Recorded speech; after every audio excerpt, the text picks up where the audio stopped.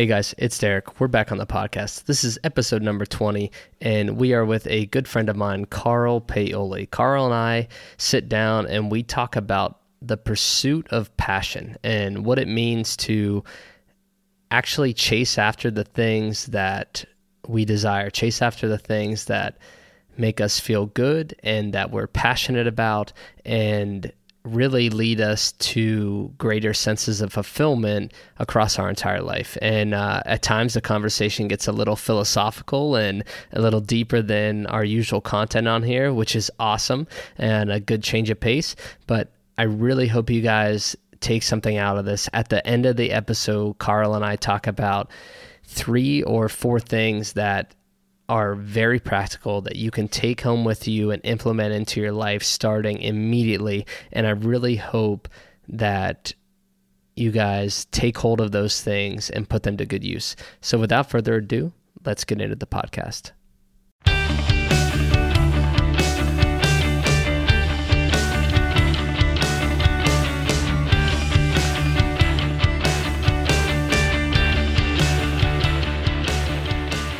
All right, everybody, welcome back to the podcast. This is Ballistic Performance Radio, and we're here today with a very special guest, and his name is Carl Paoli.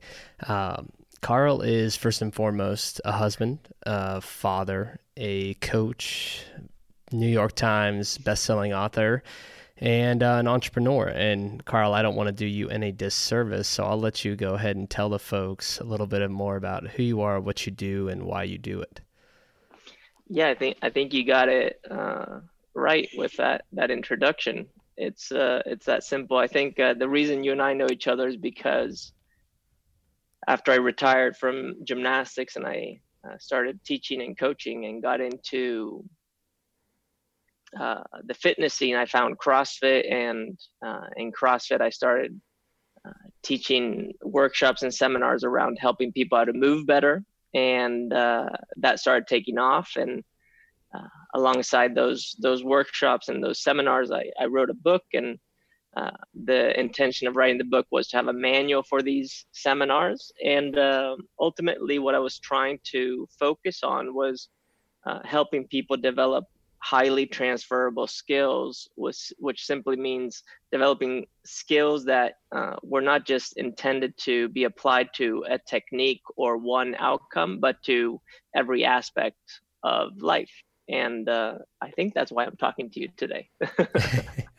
Yeah, I would say so. I think, and I wanted you to give an intro there because I, like you had said, I know you through, or first discovered you through more of the movement side of things and in that whole CrossFit world. But I think a lot of folks who listen to this podcast may not have been around back when, I don't know if you want to call it the peak of your CrossFit or your time in CrossFit coaching that style movement, but a lot of our listeners probably weren't around when that was the case, when you would get on YouTube and look up your progressions, even though I still do. But I wanted you to have some input there because I think at this point you're probably identifying yourself in a slightly different way than, if we rewound the clock and asked you to explain what you do back in 2010, 11, 12. Yeah, so right now my focus is I work with people on developing very clear ways of expressing their purpose, and doing that through either a purpose statement or a mission statement, and then taking the values and principles that exist within those purpose statements or mission statements and making sure that they permeate everything they do, whether it's run an organization, a company, or manage a community, or are working on a specific project, such as maybe a podcast like yourself, or own a gym. And the beauty of it is that this is something that is not just for those who run a business. This is also for those who are just trying to live life in a more purposeful, engaged, and aligned way.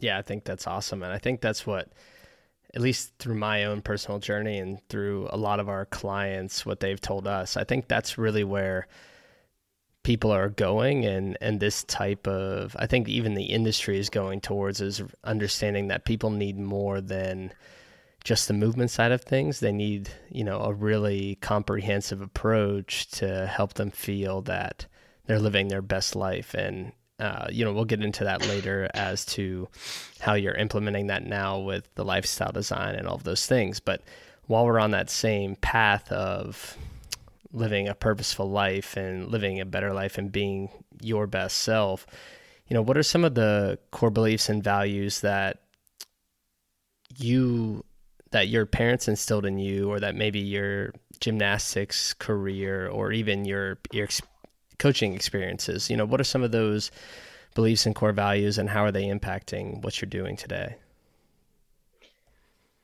Yeah, that's a good question. I think when it comes to my mom's values, it's always been about compassion, being inclusive, caring, and simply trying your best, as cliche as that sounds, without the need of measuring your performance on the outcome. It's basically living in a constant state of adaptation and progression. That's on my mom's side. On my dad's side, it's been more like the side of work ethic. So, work hard, give it a full effort. My dad always used to say, and he still says it, use two hands. So work with what you got. If you have two hands, use both of them. If you're picking something up, use both hands.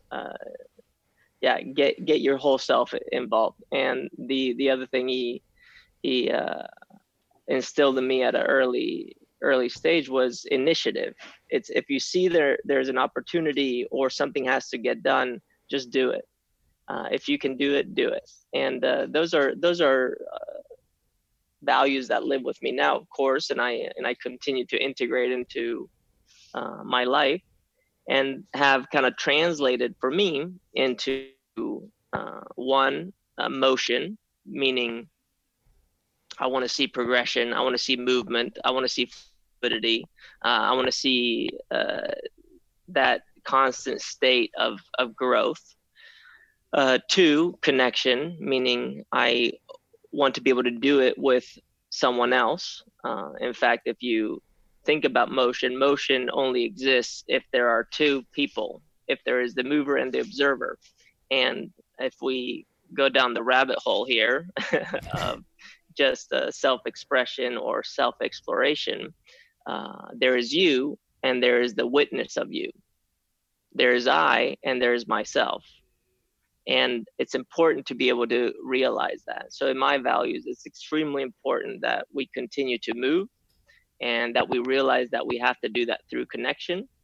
And ultimately, that what we're seeking for is a higher expression of self, something that is bigger than ourselves, something that allows for us to see ourselves reflected in everyone around us, and to model a behavior that we believe is going to continue to move, back to my first value, people in a way that is meaningful for them, that gets them more connected to who they really are, not just individually, but in relationship to, if you want to call it, the greater good, or to your community. Yeah, that's awesome. That's deep. I like it. With that, is it safe to say it's just a continuous cycle, of those tenets that you just named? And as you were describing it, it actually looped back onto itself. And that's sort of that fluidity that you were talking about. And it's this never ending cycle of self-improvement and self-awareness and taking action. Yeah, for sure. Everything folds in on itself. And that's kind of the infinite state of progression that we all live in, whether we are aware of it or not. Some people spend their life climbing a ladder. Maybe it's a corporate ladder, or they take what one could call the safe route, but it's a ladder that's already built maybe for them. But in the process of climbing that ladder, if you pay attention, you start to reveal your character. You start to reveal who you truly are, and this applies not only to someone's career path, but it also applies to how we practice in the gym, or how we move our bodies, how we communicate with people, how we develop our craft. Yeah, and it just goes on and on and on. Everything we do is simply a bridge or a way of revealing who we really are. Yeah, absolutely. Couldn't agree more. And the question is always, who are you? Or at least, who do you think you are? Yeah, that's a great question. I think it's a question that a lot of people struggle to answer, or maybe answer too quickly and don't really dive in deep enough to find the truth behind it. And now, everything you're saying, we've talked about before, and you've spoken about through your brand. And, with that, did you have all of these concepts and these, I don't know if you can say methods, but did all of this occur when you first started coaching? Did you learn these things as you've gone through these different experiences? Basically just taking it back a little bit to, when you first started coaching movement, was this the same approach? Did you have the same approach as the way you're approaching this lifestyle sort of design now? It's a great question, and I kind of feel like tackling this from two sides. One, I kind of want to reflect this back on you. You are currently an adult, but you most likely, if you think about the essence of yourself from when you were a child, that hasn't changed. Right. Is that correct? Yeah, I would say so. Okay, great. That means that, on the other hand, everything that we are saying today and doing today has always been there. We've simply learned how to express it and materialize it a little bit different.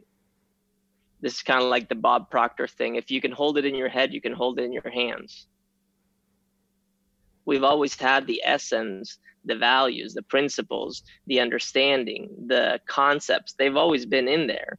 But life itself, as time has passed by, through our craft, through our experiences, has allowed us to communicate, express what is inside of us with the outside. So in order to answer your question here, when I started coaching, that was the beginning of me practicing, starting to bring out all these concepts in a way that made sense. And they only made sense because they were contextual, meaning they fit in a certain environment with a certain group of people that were seeking a certain outcome. Yeah, I think that's a fantastic way to dissect that and to answer that question. And I agree. Once again, I think that through experience and through actual application is how we really learn, how we disseminate information. We find our voice as coaches, or are better able to express our characteristics and attributes in ways that can benefit other people. And, I've seen that in my own experiences as well. The coach I was 9 years ago when I started, or 8 years ago when I started, is absolutely not the same coach that I am today. But as you said, these beliefs and these values were probably there. They just needed some refining and some polishing. Exactly. So why don't we use this as an example? So when you came to my seminar, I believe it was in Cleveland, Ohio. I know it was in Ohio for sure, because it was at Black Flag Athletics. I think that's right. It was Cleveland. Outside of Cleveland. That's yes. Right. Yeah. So when you came to that seminar, what was your experience like as a student watching me teach? That's a good question. Obviously, I thought the seminar was fantastic, and I liked being able to see the context of the book applied in a physical setting. So I thought that was cool to see that connection. And then also, I came from an era where I had really only seen you on YouTube, and basically just stole all of your progressions and your methods to help better educate and instruct my folks. And so then to be able to meet you in person and to see the Carl that's behind the scenes, so to speak, or behind the video it was like a really interesting and rewarding experience. Mm. And can you elaborate on why that was rewarding for you? Yeah, I think it was rewarding because I looked at you as the expert in that niche of that field. So for me, ever since I started coaching, I would refer to you when it came to body weight movements in the CrossFit world. And so being able to take or to be able to interact with you within that environment to me was almost not a pinnacle, but a monumental moment in my coaching career because I got to meet you and better understand how it was you got to that position and your thought process behind everything that you were producing on YouTube. Mm-hmm. And is there any chance that in that experience that you had there, you were able to see yourself in a clearer light?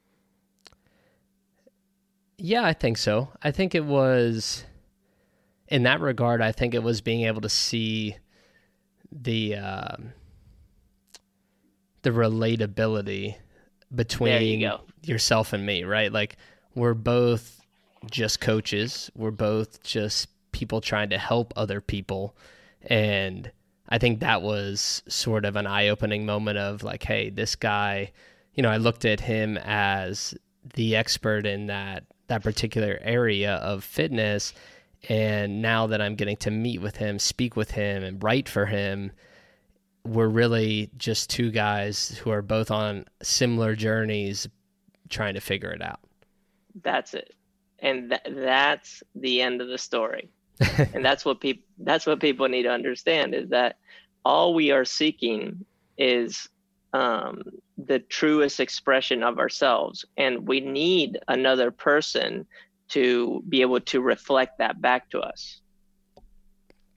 No, I completely agree there. I loved that entire process we just had of kind of like digging through there and asking the questions and coming to the destination. And I remember you and I had a phone call not too long ago when I was still in Florida, and the same thing happened. It was basically just question after question after question to get to the answer, even if we didn't know the answer when we first began the conversation. And I think that's really important is everybody can benefit, like you just said, from having someone else to help them determine the best version of themselves. Everybody needs a coach in some capacity, at least in my opinion. And even if it's just a talk through that topic or just to ask the questions that you're not going to ask yourself in an internal dialogue. Exactly. And I think that's why having a definition of what a coach is important. And for me, the definition of coaching is helping people or assisting people in learning how they can get their needs met. And if we dissect that a little bit, all I'm saying is that by modeling a certain behavior for myself as a coach, teaching certain concepts, certain principles, certain techniques, I am giving people, to the best of my abilities, the tools that they need so they can learn, meaning gain knowledge and understanding, knowledge being just accumulated information, and understanding, putting that knowledge into context, meaning applying it into something real.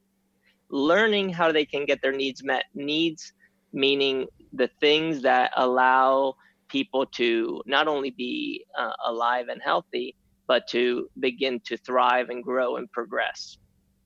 And that's what a coach really is. It's a combination of a teacher, an instructor, a trainer, a teacher, the person who tries to help people understand concepts, a trainer, meaning the person who takes those concepts and helps them stress test those concepts, an instructor, the one that says, here are the steps, 1, 2, 3, follow this pattern, and eventually you will understand how what I taught you makes sense, and you can start to integrate it into your own and express yourself in your own way. And I think that's ultimately part of this conversation that you and I are having, is that we are all doing this.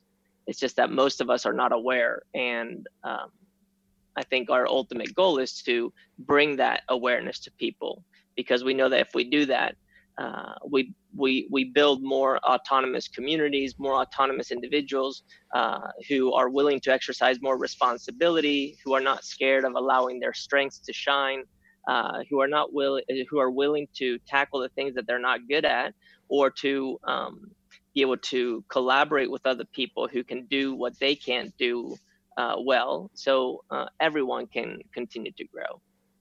Yeah, that was awesome. I completely agree with you on everything you said there. I think that it's super important for people to understand that entire process. And, you know, we try to instill that in all of our clients, Ashley and I, is that, you know, we want you to understand the why behind it. We want you to understand each of these steps and how they are related and how the entire process works together.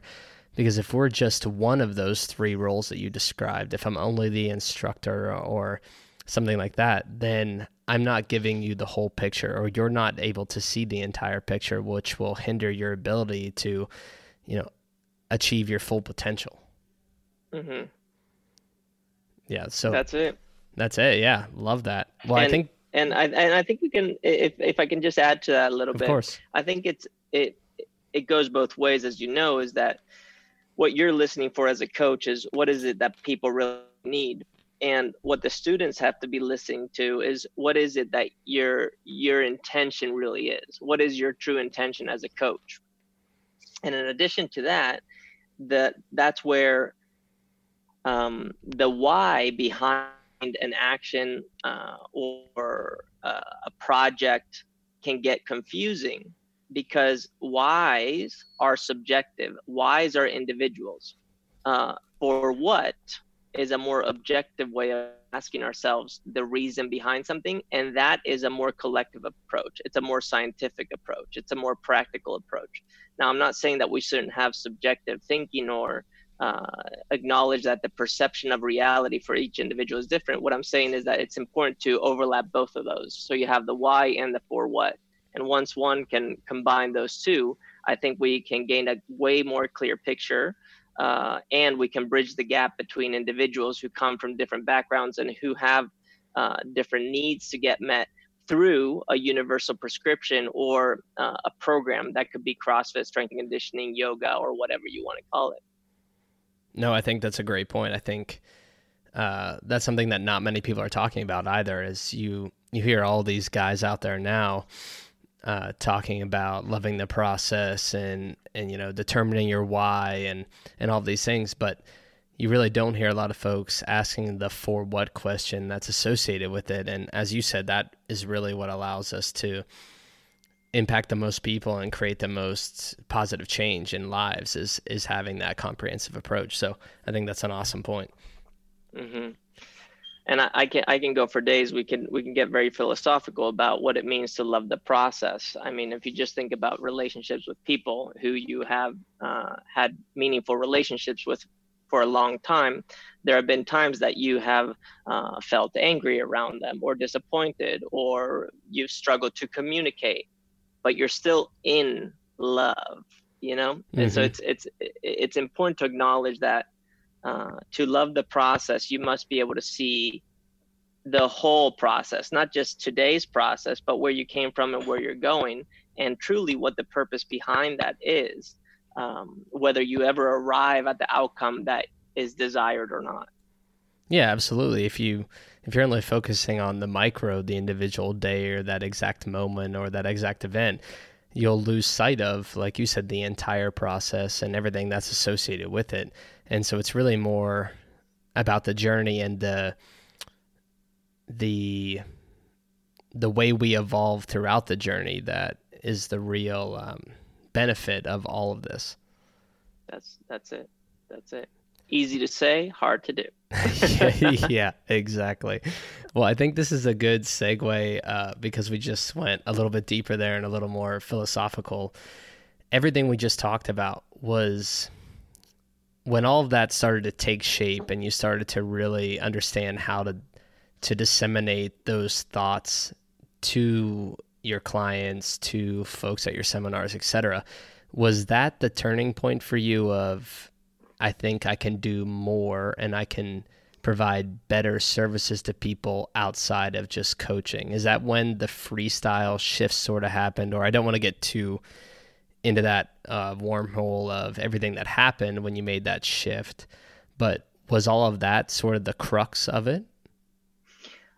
Well, I'm not really sure what the turning point was, but there was an instance where I was teaching a seminar in 2010 in London, and I felt like it was a pretty successful seminar. And at the end, I had everyone on the same page with me. So I shared some personal information and a personal experience that I had had that basically explained why we do what we do and why we care so much about what we do.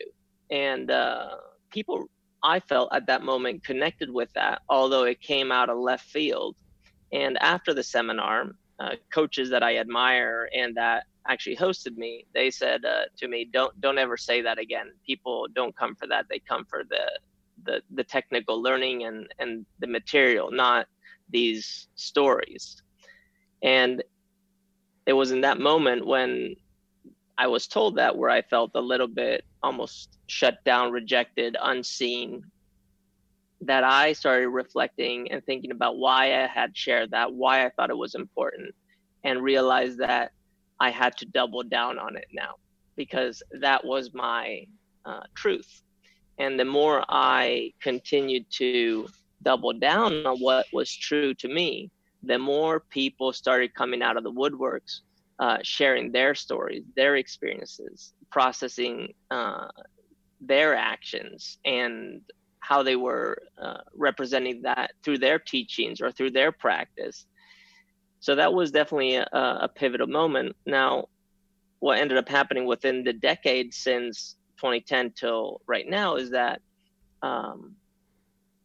with a little bit of success and notoriety and money and all of these things that come with that, it got a little muddled, and it became very unclear what it was that I was trying to help people do. Are you teaching us how to move in the physical sense or in the mental and emotional sense? And what I've had to do is with freestyle to say, freestyle at the highest level is about the human experience, not just about a physical experience. So in order to go there, I need to show you both sides. And the side that you are less aware of because you can't see is the one that's internal. So let me take you there. And that's where I am today. Nice. That's awesome. And, when you made that differentiation and figured out, okay, this is the step that needs to come first to help people figure this out before we can start talking about movement and life experience, is, what, I'm trying to think how to phrase this. What motivated you, or what provided you the courage to basically step out from that and say, okay, I'm going to create this thing called freestyle. I'm going to present it in this way. And if people don't like it, then, that's okay. This is the way I'm going. Was that just pure self-awareness? And like you said, you understood that was your truth? Or, what else was involved in that entire process of, like you said, clearing the water? Yeah, I hear what you're trying to ask me, and this is what I have to say about it. And the reason you're probably struggling to ask me this question is because you're thinking about life or oneself as something that happens in a linear fashion. It happens over time. There's a catalyst, and then there's a chain reaction. But in reality, everything that has happened and is going to happen, it is unfolding only in this very moment. So there is no before and after, really. Only in retrospect can one think about the the path that you navigated.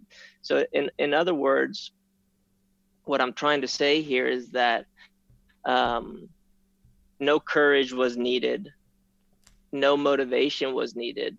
It was simply saying, oh, this is what is true to me. And when I am true to myself, I feel good. I'm not true to myself, or I feel like I'm meeting resistance, I don't feel good. So what can I do to continue to be my truest version right now, regardless of the resistance that I may be meeting outside? I'll give you an example. If I showed you analytics from my Instagram or my YouTube channel or Facebook from January 1st of 2020 till today, and you only study the analytics, you would say Carl is in a full decline right now. He is losing followers, losing subscribers, has very little retention on his current pool or audience. That being said, the feeling that I'm getting is reflecting something completely different. I feel like I am ascending as time goes on. So this is where it's important to start to redefine how we measure performance. And for me, and you know this because I've said it to you a million times, performance is measured by feel. And when it feels right in your head, rationally, in your heart, emotionally, in your gut, in your body, then you're trending in the right direction. And if the numbers are not there yet, don't worry, because they're coming. It may take 10 years, 20 years, maybe a couple of lifetimes, but they're coming. So there's no courage needed when you feel good. You just are. Yeah, that's awesome. And I think that's where I wanted that to go was, when you're pursuing what feels right in all of those ways that you just explained, you can't be concerned with, is everybody going to follow you on that journey? I mean, you're going to reach the people that you want to reach if you're following your truth. It's like Gary Vee always says, right? It's not the width, it's the depth of your audience. You don't need an immense amount of people listening to what you're saying, but you need to be specific in your message. That way you're reaching the people that you want to reach, and those people are going to better connect with you because they're of similar mindset and probably have similar characteristics and attributes. Is that what you're getting at? Yeah, pretty much. Cool. And I think that's really important, and that's kind of what this whole podcast is about, is pursuing those passions and understanding that it's not always going to be this linear journey like you had just mentioned. There may be ups and downs, but when you zoom out and look at the entire picture, it's probably still on an upward trajectory. And even if it's not analytically on an upward trajectory, like you had mentioned, you probably are feeling better each and every day throughout the whole process. Mm-hmm. Exactly. And the beauty of this is that the more you lean into this, the more you realize that there is something coming your way. And that's where you have to just be very patient, because what's coming your way is just coming slowly, and it's only coming at you as fast as you can handle it. Yeah. I mean, I think a lot of folks struggle with that, and maybe it's because they do feel that things are happening faster than they can handle, or they're being asked more than they can handle, or whatever the situation may be. But ultimately, we are in control of how we respond, not react, but respond to everything that's happening around us. And we ultimately are dictating like where we're going in this whole journey. And I think a lot of folks can't necessarily process that, or struggle to process that. And there could be any of number of reasons, but I think it's important that people start to get a better understanding of, hey, like I am in control of the trajectory of my life, at least in some sense. Yeah. And kind of going back to the notion that we only get what we're ready to receive, is it can be looked at from a biological, from a physiological perspective too. And I believe it's called, I don't want to get this wrong, sensory gating, which is our ability to filter out an overload of irrelevant information. And this happens in our brain. So if it's happening in our brain, it also happens in our body. If it's happening in our body, it's happening in our relationships. If it's happening in our relationships, it's happening in our community. If it's happening in our community, it's happening in our environment. So I think it's important to think about that as well, to realize that we're only receiving what we're ready to receive. And I just think that's important to see that this is not just some woo-woo thing where we're we're like, hey, you only get what you asked for kind of thing, which it's true. And you can even prove it at a scientific level. Yeah. I mean, yeah, and I don't want it to come across that way either of, hey, we're just sitting here speaking, philosophical fallacies and motivational rah speech.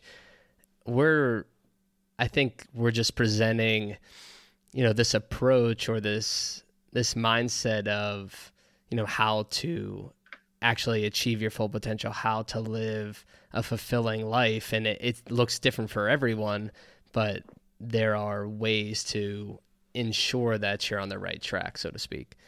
Yeah. And I think, not to correct what you just said, but I think our full potential is something that we never arrive at. It's just a target that we're shooting for. And as long as we're trending towards it, then we are constantly living in a state of fulfillment. Whether we are satisfied or not, we are fulfilled. And the reason this concept of being satisfied or not satisfied, or satisfied and unsatisfied, is important is because satisfaction can lead to complacency. You can get kind of lazy. Unsatisfaction can lead to more drive. And that's where we really need to make sure that people are in an environment that is empowering and not defeating, an environment that allows for people to have clear thinking and action, and not in a place where they start to develop a victim mentality, where they point the fingers at other people and blame their environment for their problems. I think that's what we're really talking about when it comes to achieving one's full expression or full potential. Yeah, no, I completely agree. And I wasn't taking that as a correction at all. I agree. I don't know if you can ever, it's like saying you want to achieve perfection. You're never going to achieve perfection. But like you said, if you're striving toward it, or you're trending in the right direction, then yes, there will be those feelings of fulfillment. And like you had mentioned, fulfillment is like, that's the ultimate goal, feeling that sense of fulfillment, because that's what's going to keep you moving.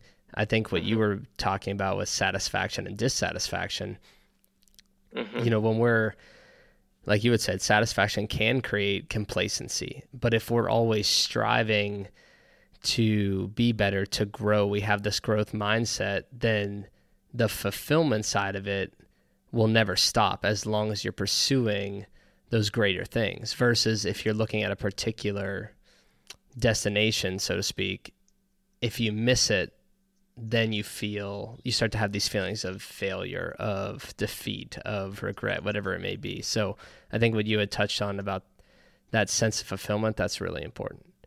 Mm-hmm. Mm-hmm. And I think that's what we're truly striving for when we're talking about performance. Yeah. And like you had mentioned before, it can be performance in all of these different aspects of life. Now, with everything we just said, you had mentioned that now you're currently working on a lot of this with what you're calling lifestyle design, correct? Mm-hmm.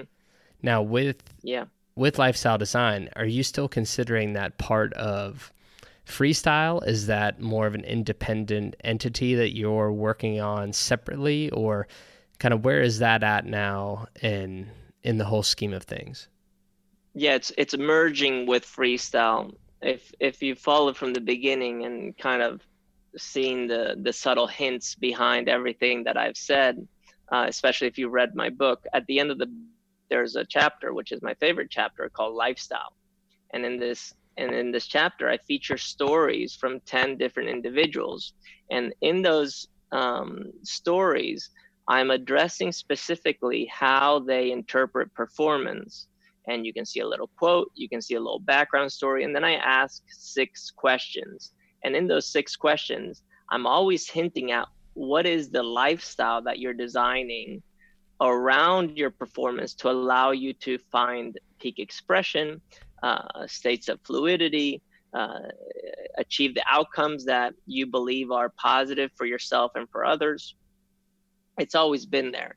It's just that when one presents information like this to the world, it can get very confusing when you go from teaching something very technical like a handstand push-up or a muscle up to talking about what you can do to get your basic needs met as a human being.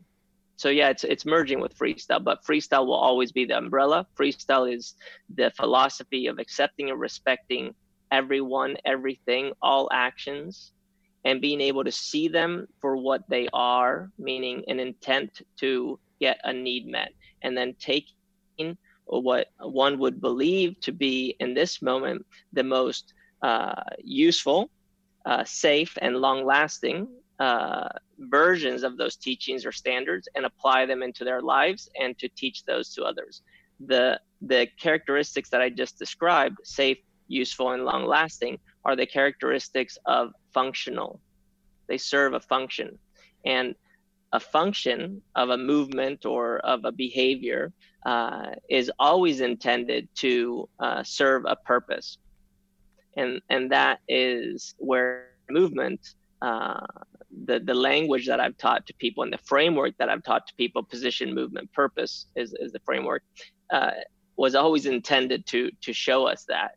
It's just you have to slowly peel back the layers and sprinkle it in to slowly guide people to that place.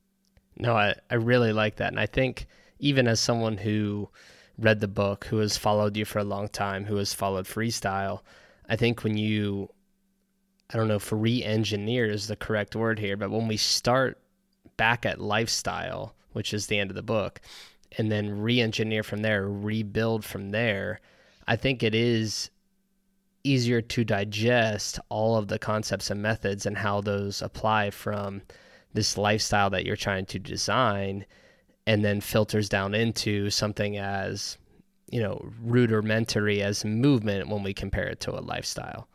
Mm-hmm. Mm-hmm. Yeah, so I think Exactly. that's super cool.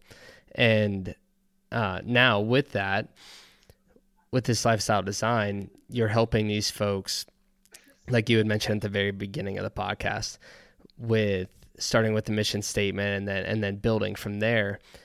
And, you know, when you're doing this with folks, do you find that a lot of us are struggling, like we mentioned, to figure out what it is that we want, figure out that for what?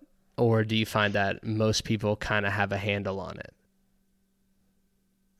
Everyone knows it inside. They simply don't know how to express it. And they behave in ways that are either revealing it or covering it up.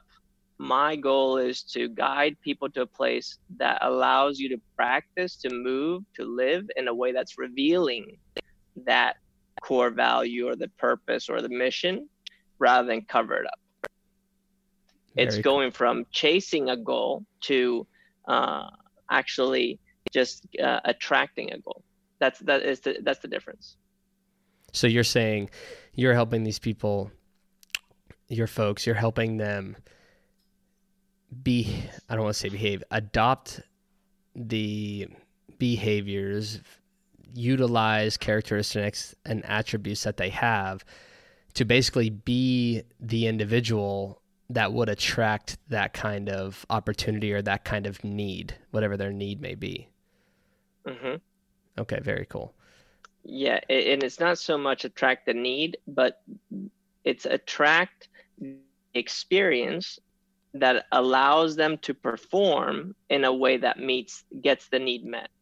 Got it. I'll give you an example. If you're a photographer, for example, and you have this dream or aspiration to have one of your pictures featured on the cover of a magazine, you don't go out and shoot pictures that could potentially be covers for a magazine. What you do is you go out and you shoot the pictures that you really love and that means something to you, and you tell this story around that picture until eventually someone sees it and says, you know what, I want Derek's photography on the cover of my magazine. People seek you out. Right, they're buying into who you are. They're buying into your story, into your beliefs, your characteristics, attributes. They're not buying the picture. Mm-hmm.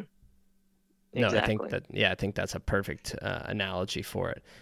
Well, that's awesome. And now, all that being said, as we're getting towards the end of this thing, if I asked you to give us three things, three tenets, constructs, whatever you want to call them, but three things that you wanted folks who are listening to this to take away in order to, like you had just mentioned, start living a lifestyle that attracts those experiences, what would they be? Yeah, I think the first thing, and as you were saying it, I just had to close my eyes for a second to think about what is it, and it came to me pretty quick. The first thing we need to know is that if we choose, we win. What do I mean? It's having a focus. Doing one thing really well will allow you to do everything else really well. And I think the mindset that currently exists, and it's existed forever, it's part of the human condition, but more now than ever because we're saturated with information, we have so much access to everything, is that there's this mindset that if we choose, we lose, meaning that if we choose one thing, we're saying no to everything else. So we have to do a lot of things.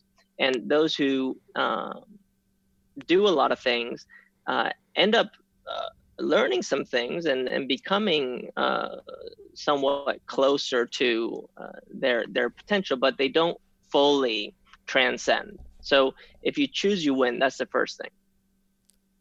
Choose the thing that makes you feel something special and then pursue that all the way. Now, I'm going to cut you off there before you go to number please. 2. Yeah. Now, with that, I completely agree. I think we're, as humans, we can only do one thing really, really, really well. And then maybe we can do a couple other things great, but not extremely well. Do you think it's important, especially as you're trying to determine what the passion is, to try a lot of different things and to navigate and figure out what that is? Or do you think we just innately know or have an idea of what that passion is and we should dive deeper into that? Mm-hmm. Well, that's a complicated question, but I can give you an example. Leonardo da Vinci. People may think, oh yeah, he was an artist and he had this amazing technique and signature brushstroke in the way that he presented art. But he was also a scientist, and he was also a philosopher. So he was excellent at many things. But the thing that made him famous for us today in the modern times is kind of like, oh yeah, most people would say he was an artist, but he was a scientist as well, and he was a philosopher as well.